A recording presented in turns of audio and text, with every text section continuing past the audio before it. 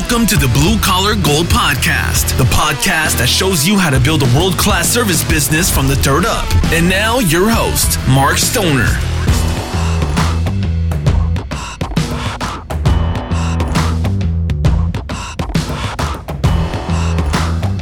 Hello again. Welcome to the Blue Collar Podcast and the Blue Collar Podcast video. Thank you for everyone who tunes in all the time. Quick announcement, if you like what you hear, please share it. If you're watching on YouTube, please subscribe. If you're listening on a podcast, please give us a review. All that stuff helps. If you think our message is good, helps me understand if the message is good, and I appreciate that. So I want to talk this week. I'm going to combine my public service announcement with my Dumb is Real part of my podcast. So earlier this week, I read a story about a gentleman that was riding a bicycle, and he crashed his bicycle in a remote area, and he was wearing an Apple Watch, and the Apple Watch has a technology built in it that if it senses a hard fall, it will contact emergency services and whoever you set up as the emergency contact in the phone. I didn't even know an Apple Watch could do that. It's making me want to get an Apple Watch now. I have a regular watch that I like a lot, but it doesn't have anything like that. So this guy was riding a bike. He falls. He gets knocked out cold in a remote area. And the watch calls emergency services, and they know exactly where he is, and they come get him. Not only does it do that, it calls the emergency contact, which was his son. And the son knew that he had a hard fall, and then he also knew that emergency service had been contacted. And then as he's driving that way, he gets another notice from the phone that his father had been moved, and he was at a certain hospital. And so he knew to go right to the hospital. And that technology, I didn't, one, know it existed, but two, wow, how fascinating, how amazing. Well, my point of it was, hey, in our industry where there's a lot of people that climb up high, there's a lot of people that work by themselves, this watch could be a lifesaver for you if you do that. I know I've been stranded on a roof before and didn't have my phone with me. I know I have had falls. I've fallen myself. Luckily, the homeowner was there. I know other people that have fallen and no one was around. And I thought, this technology could really save people. Also, I ride motorcycles a lot. I ride by myself a lot. Probably be a good idea to get one of those, because you could crash your motorcycle in a remote area and nobody knows you crashed, or go off the road, nobody knows where you are. So I really thought, for me, riding motorcycles, I think I'm going to get that. Also, if you ride bikes, clearly, anything by yourself may be a good idea to get some of that technology with you.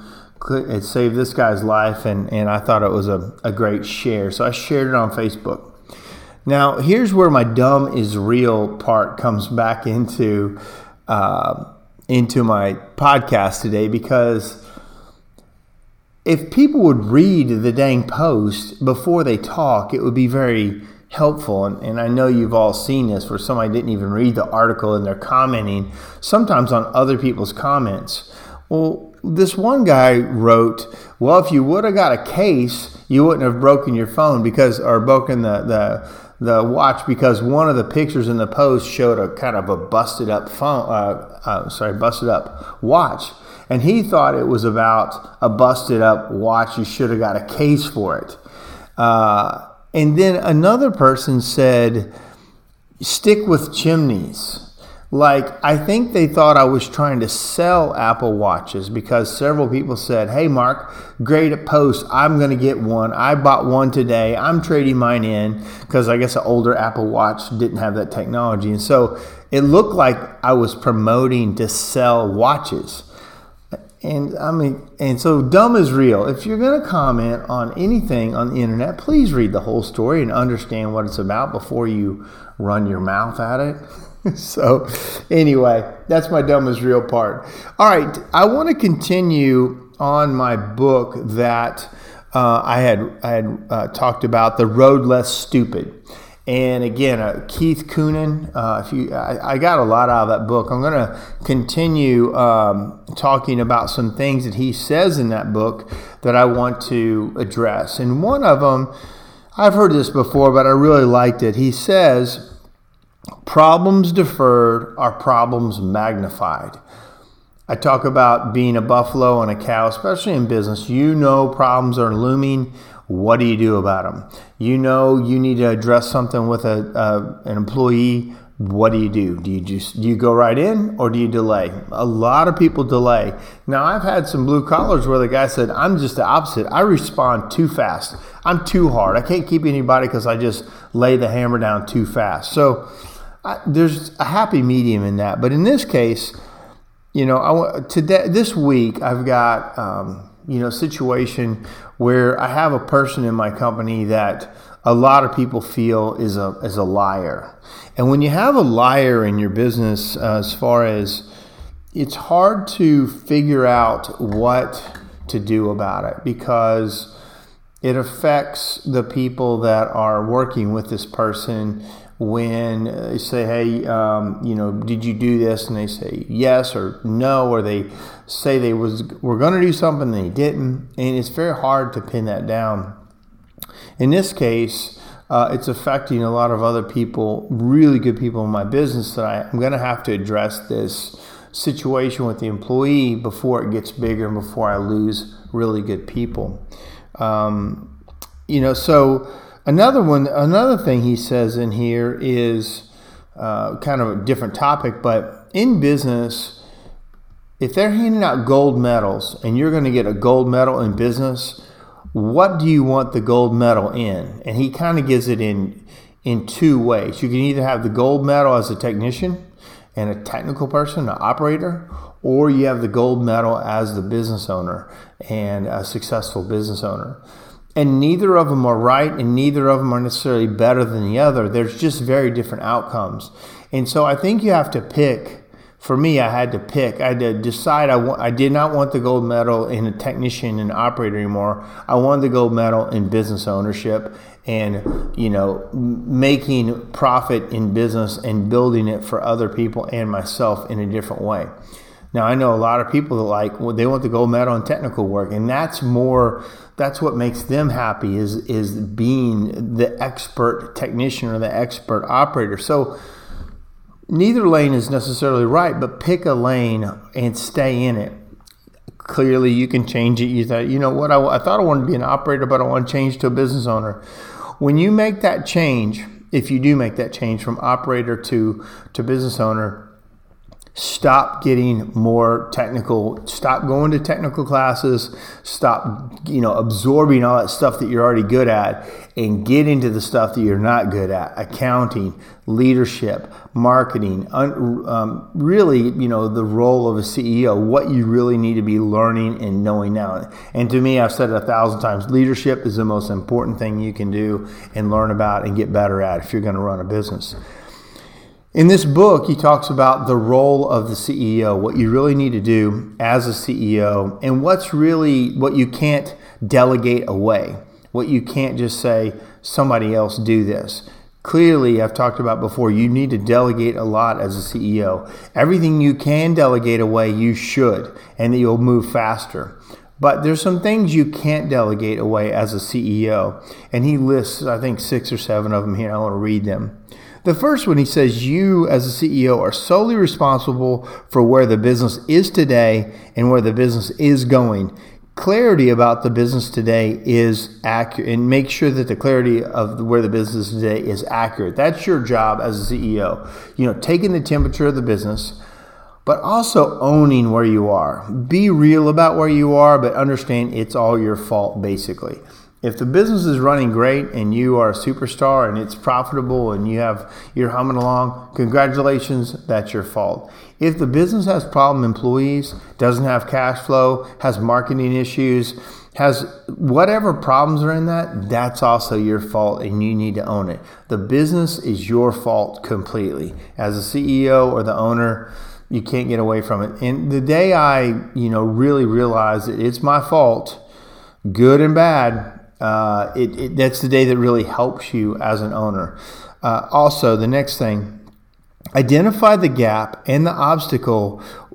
What is the problem to attain the desired outcome? Understanding and defining it as a solvable problem is critical. So, what is the obstacle to get where you're going? A lot of people these days say, I can't get enough people. I have a hiring issue. I can't get qualified people. I can't get trainable people. Well, that's the obstacle. You need to overcome it, or you're going to just be able to say, well, that was my problem. I never could overcome it. Luckily for us, I found an amazing person that could hire. He's actually going around the country teaching other people to hire. His name is Kent Wesley. And he is setting up hiring processes in other companies like he did ours. And he's amazing at it. And as soon as he sets it up in your office, all of a sudden the phone rings with qualified candidates.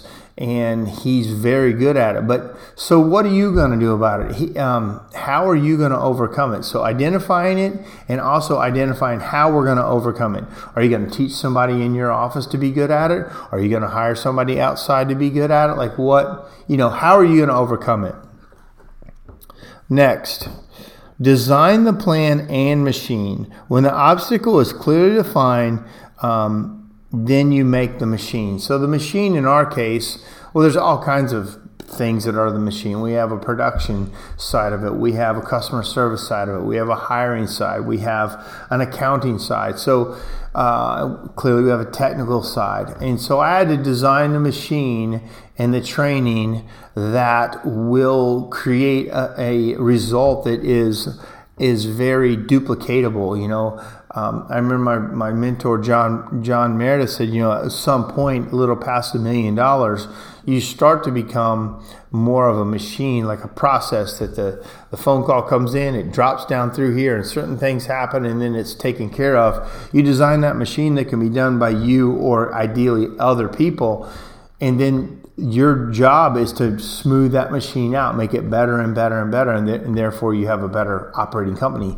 Today, I have a much better operating company that I am not the operator. I'm not the technician. I was a good technician. I was a good customer service person. I was pretty good marketing, but I wasn't great at anything because as a business owner, you're wearing a lot of different hats. You've got to do it all. I got better when I had dedicated customer service people that could take care of the customer, and that's all they have to do. Dedicated estimators, that's all they have to do is make sure they get that estimate right. They can look everything up. They write it up. They deliver it the same day that they went out and looked at it for the most part. Dedicated managers that hire and help me and also fire if needed. Dedicated metal fabrication people that's what they do. We got a lot better when I got out of the way and let me focus on certain things that I'm kind of going over now, and you focus on what you're doing, and we will all actually run faster. Number 4, allocate resources. Machines take resources. It's a massively tricky undertaking. You got to make sure the bills get paid, employees get paid, customers served while building this. New initiatives require a change in resources. We have to do less of something to do more of something else. So you have to decide how to allocate the resources to build the machine while staying in business. One of my issues that I talked to today to my controller was, he's like, we've got to be careful how fast we're growing and we're throwing our resources at growth. He said, there's a kind of an art to growth, as a lot of people know, but we got to make sure we secure the profit number first and then grow with what's left, not just throw everything, including the profit, at the growth and grow that way. You can do that for a short term, but you can't do it every year and have very little profit at the end of the year, but we grew a lot. There's going to be a recoil effect that is going to bite you. And we're kind of in that area where we've been growing pretty fast for the last couple of years. Probably not, for me, I didn't really realize that I had to make sure I take care of all those where I was really just wanting to grow the business and I knew the profit would come. Well, we got to split that difference. We've got to grow some, but we got to make sure the profit is secure and then we grow. So that was an interesting take on that. Allocating the resources also is, do we buy more trucks? Do we fund this thing? Do we spend it in training? Do we spend it in, people, in high-level people? Like, how do you allocate the resources? And as a CEO, you have to decide that. Next, number 5, you top grade for A players. So sometimes you have to get rid of the lower players and really pay more and focus more on the best players. I've said this before, the day of getting cheap talent is gone. That ship has sailed. You're trying to find a cheap, amazing person. That's rough. With the way the workforce is today, you can't do it. The cheap people are working somewhere. The amazing people are working somewhere, and they don't need to work for cheap. So don't just look for cheap and think you're going to make them into something great. Pay top money that you can and get those A players. Your life gets a lot easier. Also,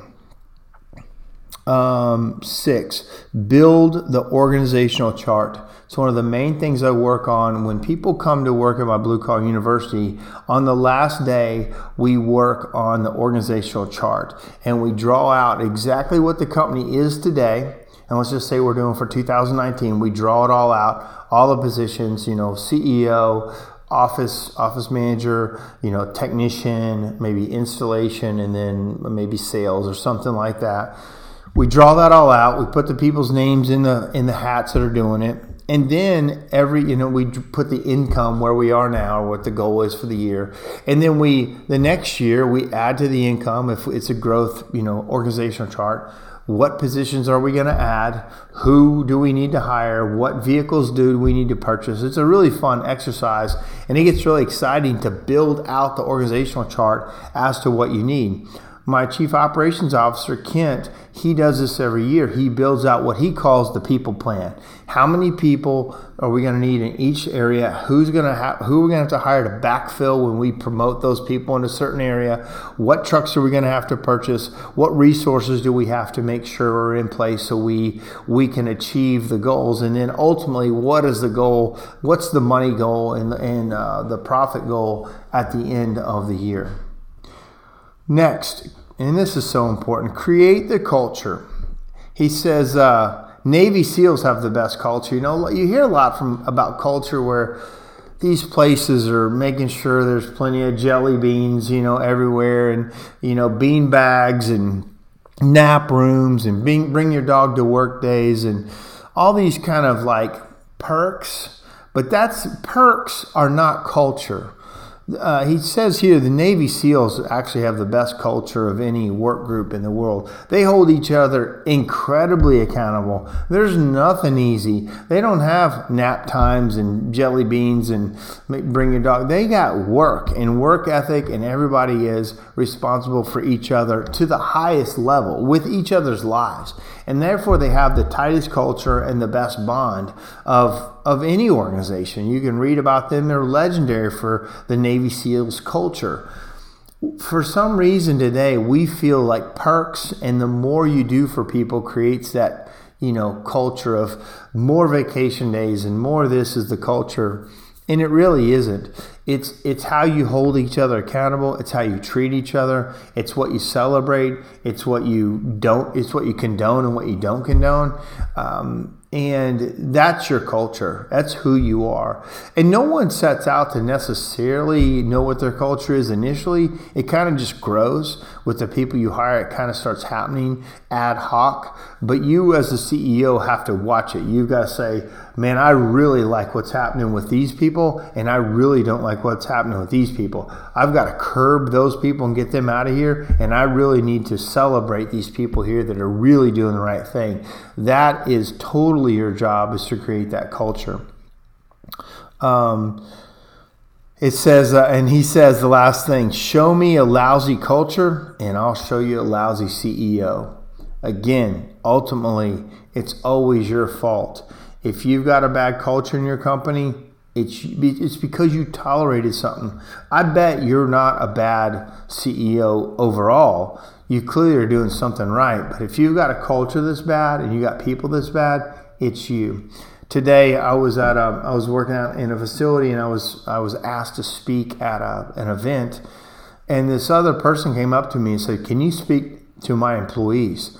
They are so, out of it. They're not engaged. They're not, I need some more engagement from everybody." And of course you don't say, "Well, that's your fault," but it is her fault. She needs to understand that if they're not engaged, it's your job to engage them. Sometimes people get, in my business, surprisingly, people get tired of me, doing all the talking. If I go into another company, they like me to talk to their people because it's a new face, it's a new body, it's a new message. It might not be a new message. I might be saying the exact same thing that the owner said, but all of a sudden they listen to it because it's somebody else. And that's happened over and over. Like, man, whatever you said, I've said the same thing, but now they pay attention. I used to bring in outside consultants and people to tell my people that, because it's just a different voice and they've heard it again. So if you're the owner or CEO and you got a dead culture or a bad culture, or it's not what you want, change it. Do something. Hold people accountable. Get people out of there. Promote the good people. Celebrate them. Also change what you're celebrating. Like, what was it? It was a story about when people, what was it? It was a really interesting company that promoted, what did they promote? I'm drawing a blank on it. Anyway, that's the problem with live podcasting. But anyway, I will think of it and come back to it. Another couple things. Consistency requires measurement. I'm really bad at measuring as an owner. And I'm not bad at measuring the big stuff, but what I'm bad at is I will put something in place and I'll say, this is what we're going to do. And then I will expect everybody to start doing it and keep doing it. Then I move to the next good idea. Well, what happens? The people on the first idea, some people keep doing it, but a lot of people don't do it. So how do you, for me, I have to actually hire people to come back and keep that measured. Make sure that whatever I put in place gets measured and completed. Then we have consistency. Also, discipline requires standards. So you need a standard in your business to be able to discipline somebody. Like right now, I have a person that I feel is not truthful. Well, a couple things. In our culture, honesty is one of our core values. Respect for others is one of our core values. Clearly, this person is not upholding our culture and our core values. So I'm going to use those to go back on this person and say what I believe is right, which as the boss, it ultimately is going to be right. We've had enough issues, and now I'm going to use our core values as a tool to get better and possibly remove this person. Now, it's probably going to be a warning, but it'll be probably a final warning. I never want to fire someone and it's a surprise. I always want to, by the time I get around to having to fire somebody, they know it's coming. They completely understand, and it's usually not too ugly. Where it gets ugly firing somebody is when they're surprised. They're surprised. They think they've been doing a great job, or you haven't been doing a good job of communicating your frustration or your issues, and then you fire them over something that it may even be very trivial and small, and then it gets ugly. So make sure if you have to fire somebody, it's not a surprise. Last couple things. Execution requires resources. In that, gosh, I can't tell you how many times people say, I would do that if I had the money. I would absolutely buy that piece of property if I had the money. I would buy that business if I had the money. I would, do all these kind of things if I had the money. So therefore, they're giving themselves an excuse why they can't execute. But you as a business owner, back to my earlier thing, need to make sure you have the profit in the bank to be able to execute the desired outcome.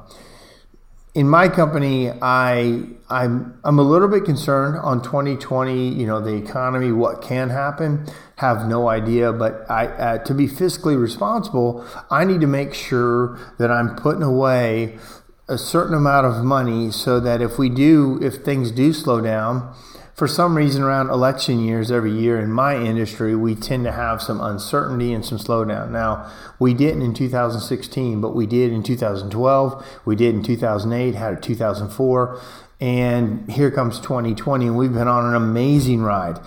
I hope it continues. It possibly will, but it's not responsible for me to keep spending the money and keep expecting it to always grow. So again, I'm going to make sure we have resources, because the other thing that can happen is in a down economy, stuff gets cheaper. Other businesses go out of business and they're for sale. Land and housing can go down. It might be a great time to buy a new piece of property because you're buying it cheaper than right now, like buying it at the top of the market. So have your resources ready, because a down economy can help if you're ready for it. I know there's a guy in town here that he just always waits for down economies. During big economies, he just kind of builds a little bit. On a down economy in Nashville, there's an area in town called Antioch. This guy bought building after building when it was around a mall and around stuff. He just bought all this stuff up for just cheap because everybody's running from this area in town. He bought all this land, and then he brought in Vanderbilt Health. He brought in Ford Ice Center. He brought in all these other things started coming in. And he made a fortune. He's already in the car dealership business, but he made a fortune in land because he was ready for the bad times. He always moves in on bad times. So the point is, have your money ready in the good times. When the bad time comes, you can act on it. And lastly, he says nothing changes if nothing changes. And also, nothing changes unless the unspoken is spoken. So if you, again, have problems in your business and you are running from them, you are not saying what you need to say, avoiding that key person, but he or she is actually a problem, do it next week. On Monday, address the problem. Go at it. You'll be surprised. A friend of mine was dealing with a person in their office that is a known problem. In fact, when she was gone, people loved it. They were happier. The business ran just fine. Now, this person is a very senior person. She has some health issues. Husband has health issues. She's an older person. So it's really hard for the leader to decide that, hey, she needs to go, because she's been a good performer. She needs the job. And now, you're tasked with getting rid of this person that's bad for the team and actually not doing a great job. Man, is that ever hard. But that's still your job as a CEO. You're ultimately held accountable for the results of the business. And you can't blame that employee that you kept too long. You can't blame that person that you put in the wrong place and kept them there. You hired them and you kept them there. It's your fault. Well, guys, I hope you have a great week. I do want to mention one more thing. Again, I talk about a lot. Sweep Away Cancer is a foundation that I'm sitting on the board of, and I helped do a little bit of the founding of. It's really neat. We've been able to help a lot of people. In this last couple of weeks, some posts on Facebook and things have popped up. We have T-shirts, hoodies, like swag that if you want to support the effort, go on sweepawaycancer.com. We've got a lot of new stuff to buy that looks really cool. It really does. And a lot of people buy it just because it looks cool, but then we're going to have, Cancer Awareness Month in October. So please support this great cause. We're 96% efficient. 96% of the dollars raised goes right back out to people. And we love helping people. And we love the stories we're seeing on Facebook because we're able to help people pay their bills while they're going through cancer. All right, guys, that's my time. Have a good one. Thanks for listening to the Blue Collar Gold Podcast. Please subscribe on iTunes or any place that you listen to podcasts. More information is also available at markstoner.com.